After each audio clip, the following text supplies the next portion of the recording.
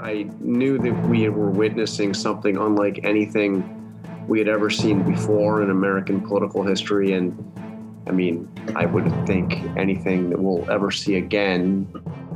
Welcome to Journalism History, a podcast that rips out the pages of your history books to re-examine the stories you thought you knew and the ones you were never told. I'm Terry Finneman, and I research media coverage of women in politics. And I'm Nick Hirshon, and I research the history of New York sports media. And I'm Ken Ward, and I research the journalism history of the Great Plains and Rocky Mountains. And together, we are professional media historians guiding you through our own drafts of history. Transcripts of the show are available at journalism-history.org/podcast. This episode is sponsored by Taylor & Francis, the publisher of our academic journal, Journalism History.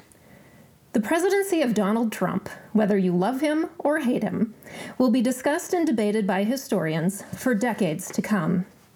But it's not just political history that's at stake here. What's just as important is this period in journalism history, an examination of the media that covered the Trump administration and what we can learn for the future. We have a very special guest with us today, Jonathan Karl, the chief White House correspondent for ABC News during the Trump administration. His book, Front Row at the Trump Show, is now out in paperback and recently hit the New York Times bestseller list. His book is available wherever books are sold, including at Politics and Prose in Washington, D.C. Today's show is being taped before a live audience. John, welcome to the show. Your book certainly isn't the first time a journalist has written about their experience covering the White House, and others in the Washington press corps have also written about the Trump administration. So tell us why you wanted to write this book and what makes it unique from the others. Well, I wanted to write a book that would convey what it was like, what this experience was like. I knew that we were witnessing something unlike anything we had ever seen before in American political history. And I would think anything that we'll ever see again, that remains to be seen, obviously. And I had a unique vantage point because I had both covered the White House as a full-time assignment, both for the entirety of Barack Obama's second term and for the entirety of the of Trump's time in office. But I had also known Donald Trump longer than any other person in the White House who wasn't related to him. That included all the other reporters and anybody that was working for him, because I had first met him and interviewed him back in the 1990s, 1994, when I was a reporter for the New York Post, and he was actually could be a rather accessible source, and I had some unique experiences with him back in those days, and I never imagined he would become president. And I also was among the first reporters to interview him as the 2016 cycle came around. I actually went to Iowa with him in 2013. That's 2 years before he came down the escalator and announced he was running for president. So I had a unique vantage point. And I wanted to write a book that had some staying power. There have been many, many books written about Trump and the Trump White House, obviously. But I wanted to write a book that somebody could read 10, 20, 30 years from now when somebody came along and said, what the hell was that all about? I wanted somebody to say, hey, read this book and you'll understand. So it wasn't meant to be a polemic about Trump. I was certainly not there to defend him, and I wasn't really there to attack him. I was there to describe the experiences and describe from my vantage point what this whole era has been like. So let's talk about 2016 and the presidential campaign. You wrote that CNN and other mainstream news organizations found his candidacy irresistible for the same reasons many of their viewers did. He was unconventional, unpredictable, and far more interesting than the all too conventional, predictable, and dull candidates he was running against. The New York Times noted in 2016 that Trump received $2 billion worth of free media. So one of the criticisms of the Washington press is that it spends too much time chasing the sensational soundbite. Do you think Donald Trump still would have won the Republican nomination if not for the press corps giving him that much airtime? So in other words, what role do you think the media played in the making of the presidency of Donald Trump? I mean, the honest answer is probably not. I think you have to kind of look at the coverage of Trump as a candidate in two different kind of parts of the campaign.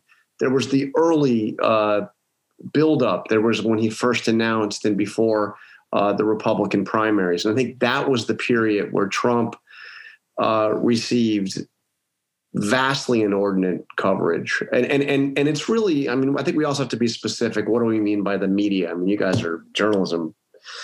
You guys know journalism. You guys know journalism history. I mean, one thing that drives me crazy, people, the media did this and the media. Well, which media? Are we talking about NPR? Are we talking about the Wall Street Journal? Are we talking about MSNBC? Are we talking about OAN? What are we talking about? What's the media? So, but I'll be specific, cable news, and actually not Fox, but really CNN, and to a degree MSNBC, but really CNN, found that there was a certain high to get from just covering his rallies night after night after night. Now, by the way, this stopped really once the Republican primaries were underway. The place where it was so dominant was in those months. He declares in the summer, July of 2015, and CNN would carry his rallies from beginning to end, and sometimes have live images while the anchors talked and the panelists talked of the empty podium at Trump events. We're waiting for Donald Trump. And then in terms of other aspects of the media during this period, it wasn't like he was getting massive amounts of coverage, even in network news, although we covered him quite a bit, or in the main national newspapers. I think in some ways there was maybe too little coverage because there wasn't much investigative coverage of Donald Trump as a candidate that you would normally see with the major candidates. Every major news organization, as you all know, has investigative teams, and before a campaign, they kind of like look through, okay, what are we going to, what's the Jeb Bush angle? We're going to look in his time as governor. We're going to look into what he was doing here. What's going on with Scott Walker. We're going to go, and you have all the Republican candidates and on the Democratic side too. And you think, what are the key areas to kind of, dig into? Well, I would bet you that there wasn't much discussion in those first few months of his campaign about what to investigate about Donald Trump. And the simple reason was most people didn't take him seriously as a candidate, even though from very early on he was leading in the polls. But people thought that's a name thing. They recognize the name, but that's not going to last.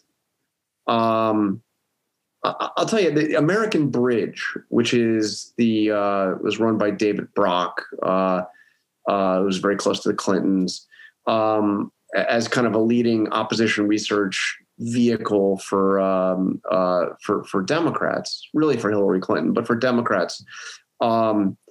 American Bridge produced a book, which I don't have it on my shelf here. It's in my office at the Bureau, about all of the Republican potential candidates in 2016 and all their kind of initial read on opposition research.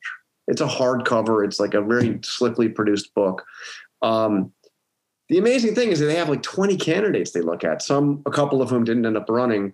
There's no chapter for Donald Trump. He's not even listed. So, I mean, he wasn't really seen that seriously. And I think that by the time we really dug in, we meaning largely it's the as news organizations and reporters into, well, let's look into his the modeling agency, let's look into his bankruptcies, let's dig in on this, let's dig in on that. he was already a juggernaut. So let's talk more about his complicated relationship with the press. He wants to be featured in the media, but you note in your book that he has no appreciation for or understanding of the First Amendment and the role of a free press in American democracy. You call his relationship with media as Dr. Jekyll in the Mr. Hyde routine. So how much of his enemy of the people and fake news rhetoric do you think he personally believed versus it being a soundbite to rile up his base?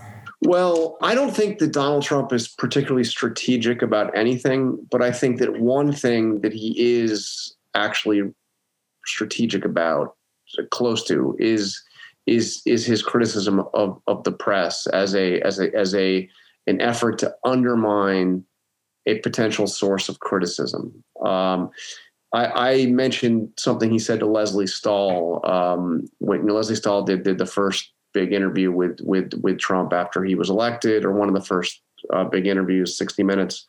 And she didn't put this in the 60 Minutes piece, but she talked about it later. She said that in some of the conversations that she had with him leading up to the interview, Trump had just done a speech and gone off on this, the liberal press, blah, blah, blah.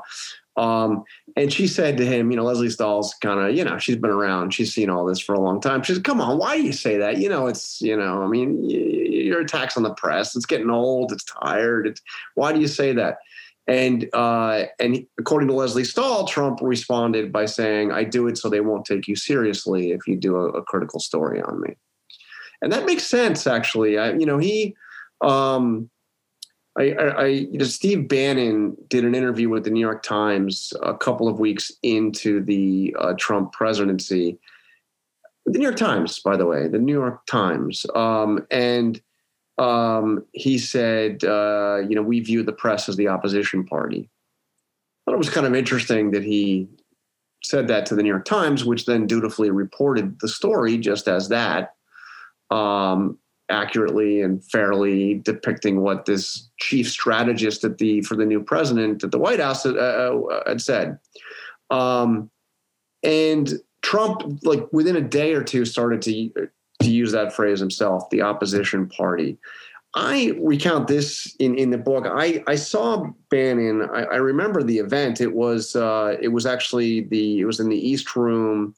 It was the nomination of Neil Gorsuch to the Supreme Court, and I saw Bannon after the event had broken up. I stuck around for a little bit, and I went over to him, and I said, it's the opposition party. What's that all about?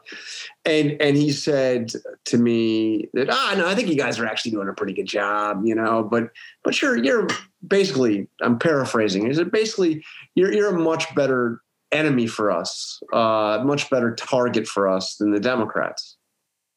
Because everybody dislikes the media. Everybody dislikes it. And, with the Democrats, we actually want to get, we want to get some of the union work. We want, so you're a cleaner thing for us to attack. So, I mean, this was from the very beginning. And I think there was some strategy behind it. And there isn't often much strategy behind what they were doing. As far as the presidency, your book talks about the chaos of covering the administration. There were, of course, the constant tweets, but you also write about White House staff who were often blindsided themselves by sudden changes in policies and plans. So with this constant speed of information, what was the most difficult part or difficult moment of covering this administration? Well, the whole first few months were just exhausting, and you were worried that you were missing things because they, again, strategically, this was also a Bannon thing, thought if they just flood the world with activity and information and, crazy controversial statements here and controversial policies here, that there's no way that we would be able to focus on all of it. And he was right. I mean, there's only so much we can focus on. And it was a challenge. In those early days, kind of set out to my team at ABC that our strategy should be to focus on what this administration is doing not so much on what they're saying. I mean, you have to focus on what the president says. He's the president, but don't become consumed with the latest crazy thing that he says or the crazy tweet, but focus on what they're actually doing, the stuff that actually matters in people's lives. And I'll give you an example where it illustrates just how hard this was to actually do. I mean, I think it's an easy thing in principle. And then he one day, had this crazy attack, you guys probably remember, on Mika Brzezinski. He said that she and Joe Scarborough would come down to Mar-a-Lago. They had been friendly to Trump, and then they turned on him quite hard.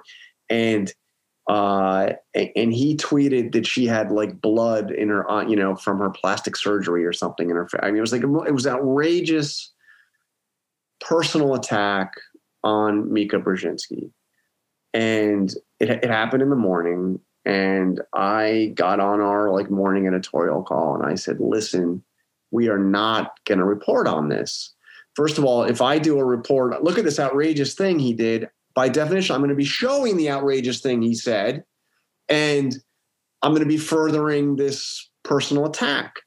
And I said, and besides, it's not important. I mean, it's outrageous that he did this to an individual, but it's like there's all this other stuff going on. And, as I was making this case later in the morning, just to ignore it. Like the whole big news alerts go out. Speaker of the House, Paul Ryan, criticizes Trump for this. So now you have a story where the Republican Speaker of the House is for the, taking on this newly elected, Republican president. And I lost control. We had to do a story on it. I mean, it was like, what can you do? It was like the thing everybody in Washington was talking about. It dominated everything, and then, I mean, what, so they were, that was a challenge. It was a challenge to say, let's look at what's actually happening, what the policies are and what they mean for people. And we did a lot of that too. I'm not saying but I'm saying that it was the challenge. The biggest challenge was to keep from being distracted. Were there any good parts of covering this? What were some highlights for you of being a White House correspondent during this time? The single best thing about being a White House correspondent during this time was I'd been in and out of the White House under 4 different presidents. Like I said, full time in all the second half of Obama, but I did stints under Bush and under Clinton as well. And I had never experienced something where it felt like virtually everybody in the country, if not the world, was focused on the stuff I was reporting on. I don't mean my reports personally, but I mean the White House. Everybody was following the drama in the West Wing. And I had my kids, my younger daughter, who was still in high school, would come home with her friends, and they would start peppering me with questions like, that doesn't happen. When does that happen? when do I mean, maybe me as a high school student, but that's not normal, but everybody, wherever you'd go, people wanted to talk about it. People knew, people were reading newspapers, were watching television news, were paying attention. So you felt that, it kind of heightened the responsibility to me, because I mean, and then there were, just the fact that it was so unpredictable what was going to happen. The White House is, somebody once told me, David Bloom of NBC, I remember telling me, that it's, I think he put it, it's the best beat in Washington for anybody who hasn't done it. But once you're there, it's kind of, it's a tough beat to break news. Usually everything is kind of stage managed, and and you have world events that come through, but in terms of the policies that are emanating from the White House, they go through these tedious processes, and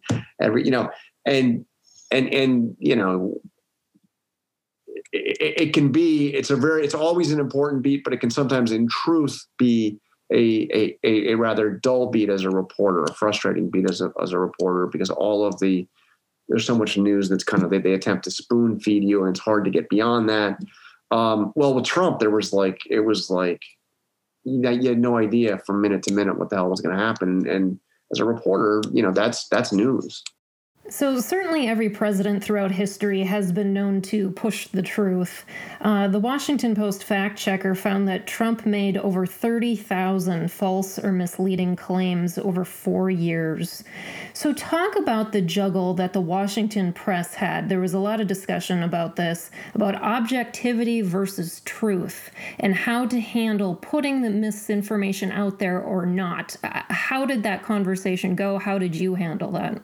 Well, we all spent a heck of a lot more time on fact checking than we had ever done. I mean, yes, every White House, spins, and and many White Houses, many White Houses have said things that were untrue. I mean, I remember the 2002 address to the joint session by George W. Bush, where he talked about Iran. British intelligence said, found that Iran tried to buy yellow cake uranium in Niger. And that sentence, which was actually a true sentence, British intelligence did find that, but it was also a not true fact. that Iran did not try to get yellow cake uranium, and it became part of the whole, weapons of mass destruction thing. But the fact that the president of the United States put something in a speech to the joint session of Congress that was not true, underlying fact that was not true and had not been properly vetted, became this massive controversy that consumed Washington, rightfully so, given the consequences. Well, Trump lied all the time. I mean, and not just like way more brazenly than anything included in that sentence, whether in a State of the Union or in a tweet or in a press conference or in something he says when he's getting on the helicopter or in a speech. I mean, it was constant.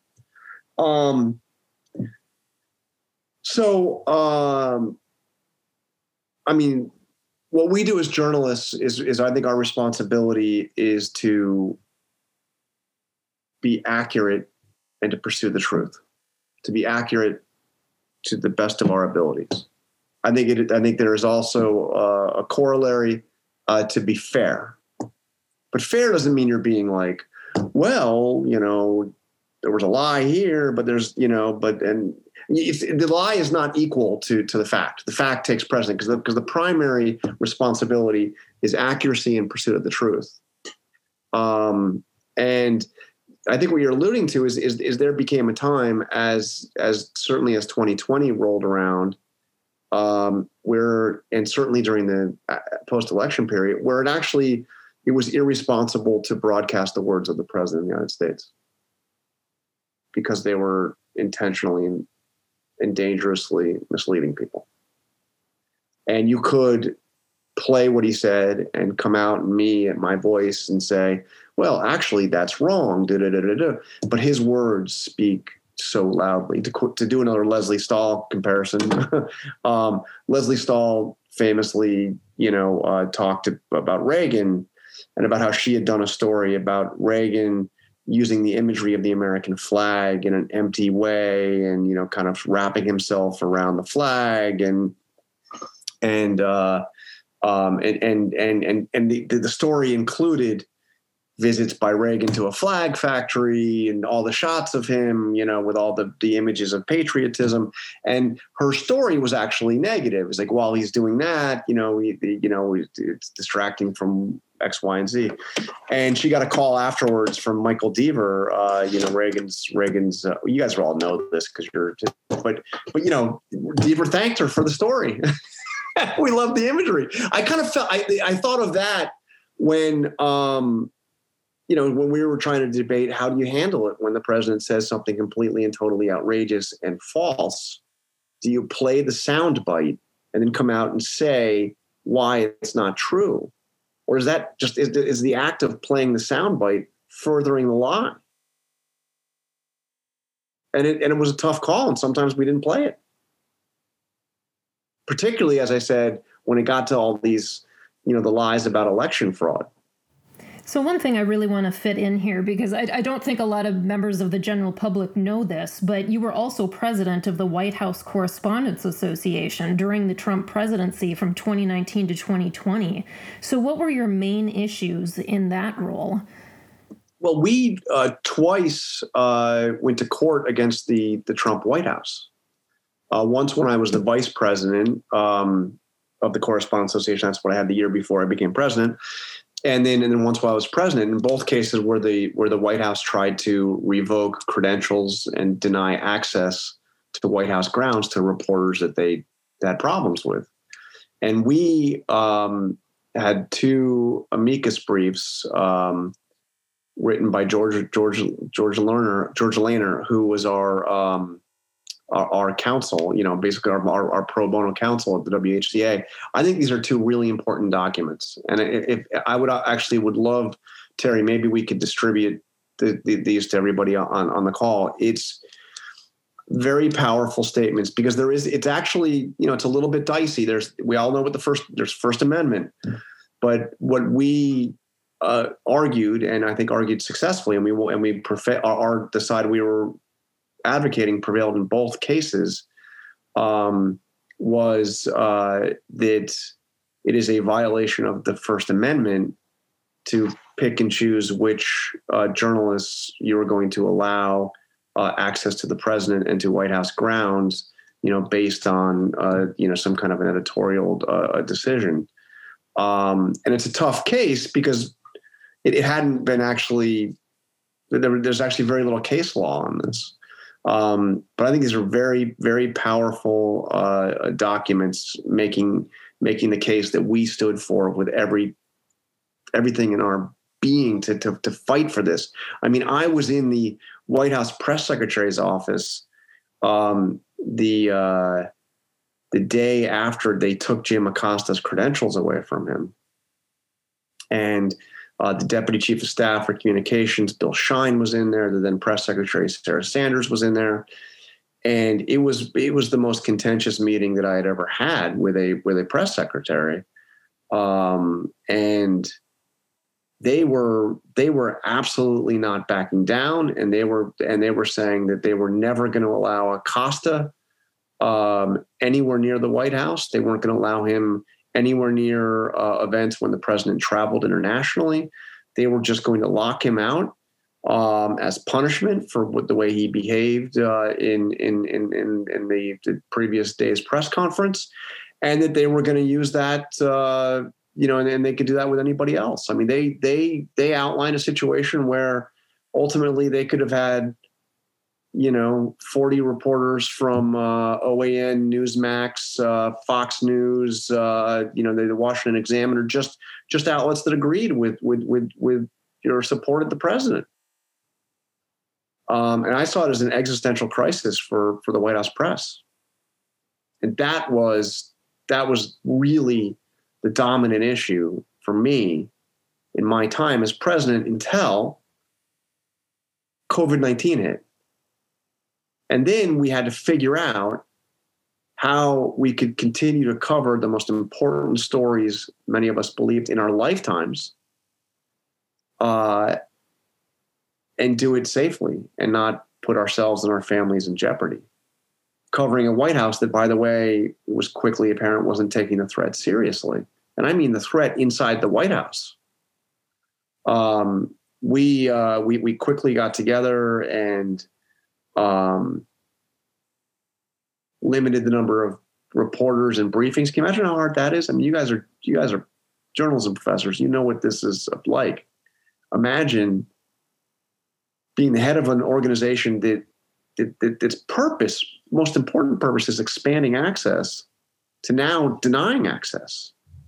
So we had to figure a way to do it fairly and get all different news organizations represented, but realizing that because of the demands of social distancing, that if we had a packed briefing room, people were going to get sick, and the next day there was going to be nobody in that briefing room. So that became the biggest challenge that I faced. And at first, I actually worked hand in hand with with Trump's then press secretary, Stephanie Grisham. Never did a briefing, but she did work with us on this.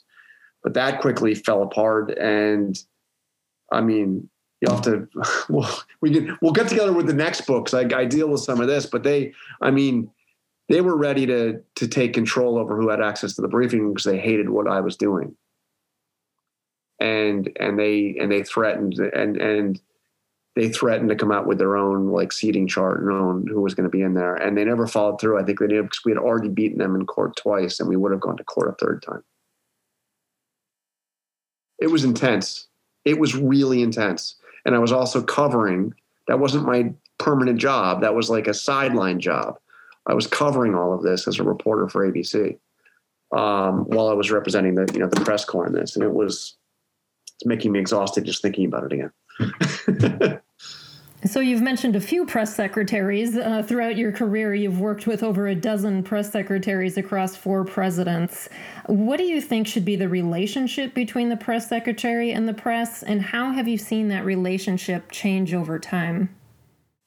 Well, I think the relationship was best described in the way it should be by Mike McCurry, who was one of Bill Clinton's press secretaries. And McCurry offered an analogy in describing the role. He pointed out that the White House press secretary's office is exactly at the midpoint between the Oval Office and the briefing room.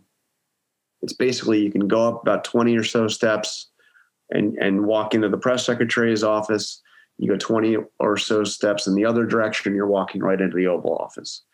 And what McCurry said is, first of all, and I think this is very important, the White House press secretary is a public servant. This is not a campaign press secretary. This is not a Republican or Democratic Party press secretary. This is a public servant that is speaking on behalf of the federal government of the United States, the executive branch of the federal government of the United States. So this is, there are certain obligations that come with that don't come with any other, press secretary job. And the press secretary has to convey to the press corps, and by extension, the American people, what the positions and policies of the president, but also to advocate to the president and to the senior White House staff on behalf of the press corps, because that is the person that we go to ask for access. Every foreign trip, for example, I would go in, the White House Correspondents Association goes in and talks about what is going to be open for coverage, where the reporters are going to be able to go, is there going to be a press conference? This is kind of a negotiation. And we advocate, of course, for the maximum transparency and openness. And they push back, and they ultimately have the power, but we have something of a moral authority, and we're also, we'll make an issue out of it if they're cutting things off. So you expect the press secretary to go back and to advocate on behalf of openness and transparency. That did not happen for the last 4 years, needless to say. On January 6th, a mob of Trump supporters stormed the U.S. Capitol, resulting in deaths and injuries as members of Congress were counting electoral votes after months of misinformation that the presidential election was stolen. What was it like as a member of the press corps? I know that you've covered Congress yourself. What was it like for you that day?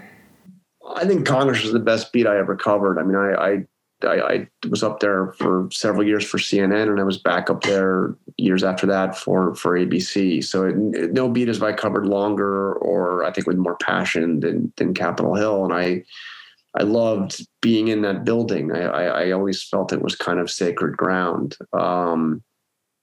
Never once did it ever stop to amaze me, when looking up at that dome as I walked in. I mean, I always felt like an amazing a feeling of privilege to be able to cover what happens in there and to be able to go to work there. I thought it was a tremendous, tremendous place to be. So I was horrified and at times kind of fighting back tears as I was part of our ongoing coverage on ABC, which I was originally doing. I wasn't up on the Hill. I was originally doing it from our bureau, from our studio in our bureau. And then I moved over to the White House as it was clear what the hell was going on. It's maddening to see some people now try to already do revisionist history and to suggest that, they really weren't all that violent and most of them were just kind of walking through. And it was horrific to see that, to see those people break into the Senate floor and start rifling through desks and climbing up and sitting in the presiding officer's chair and saying, what are we going to do now? It was like, and it would have been horrific to see it during any time, but the fact that it was happening as they were counting electoral votes, that it was literally an effort to stop the peaceful transition of power, which I think is the kind of defining the crown jewel of American democracy, is that no matter how, you have the campaigns can be brutal and then when they're over, the loser walks out and the winner walks in. It was horrific. And it was especially horrific that there was no effort from the White House to stop any of it. Regardless of not you think that those people were specifically incited because of a speech that morning, some were, some weren't. But regardless of what you think about that, it's like, what? How come there was no effort to stop it? So I believe you're working on another book called The Aftermath. What is your next project about? That's the working title, and it's about the events of the past year. So in my paperback, I got my publisher to allow me to give a little bit of an expanded afterword. So I did write about some of the key moments of 2020. Some really, a few crazy things that I learned about and in one case witnessed directly. So because I wanted the paperback to at least reflect this unbelievable year. And then as we were going to press, January 6th happened. So I did kind of a stop the presses moment with my publisher. And I also added in an author's note to reflect that, but it was, I just scratched the surface. So I am taking time to go through and tell the story of 2020 and the events that led up to January 6th. And I have been able to speak with an unbelievable number of people that I was not able, the kind of people, way beyond what I was able to do in the first book. I've spoken to much of the Trump cabinet. I actually went down to Mar-a-Lago a few weeks ago, believe it or not, and had a rather surreal, an interview with Donald Trump for the book. Just for the book. Ooh, that is a major teaser here. Yeah. And I'm learning a heck of a lot about all that went down. And so the Aftermath is the working title. We'll see where we actually land, but I'm very focused on all of that. So as somebody who has seen some of the most incredible history in your career, we always ask our guests as the final question of the show, why does journalism history matter? Well, I think it matters because journalism has been a big part of the evolution of our country. And, obviously the kind of journalistic values that we hold dear now were not always there. Just like the promise of our country when I was there. The idea of a fair and balanced press corps dedicated to the truth and not taking sides. And that was not exactly the reality of the newspapers of James Madison's time, So I think that the story of journalism is in part the story of America. Okay, well, thanks so much for joining us today. Thank you. Thanks for tuning in, and be sure to follow us on Twitter at JHistoryJournal. If you like our podcast, leave us a rating and a review wherever you listen to podcasts. Until next time, I'm your host, Terry Finneman, signing off with the words of Edward R. Murrow. Good night and good luck.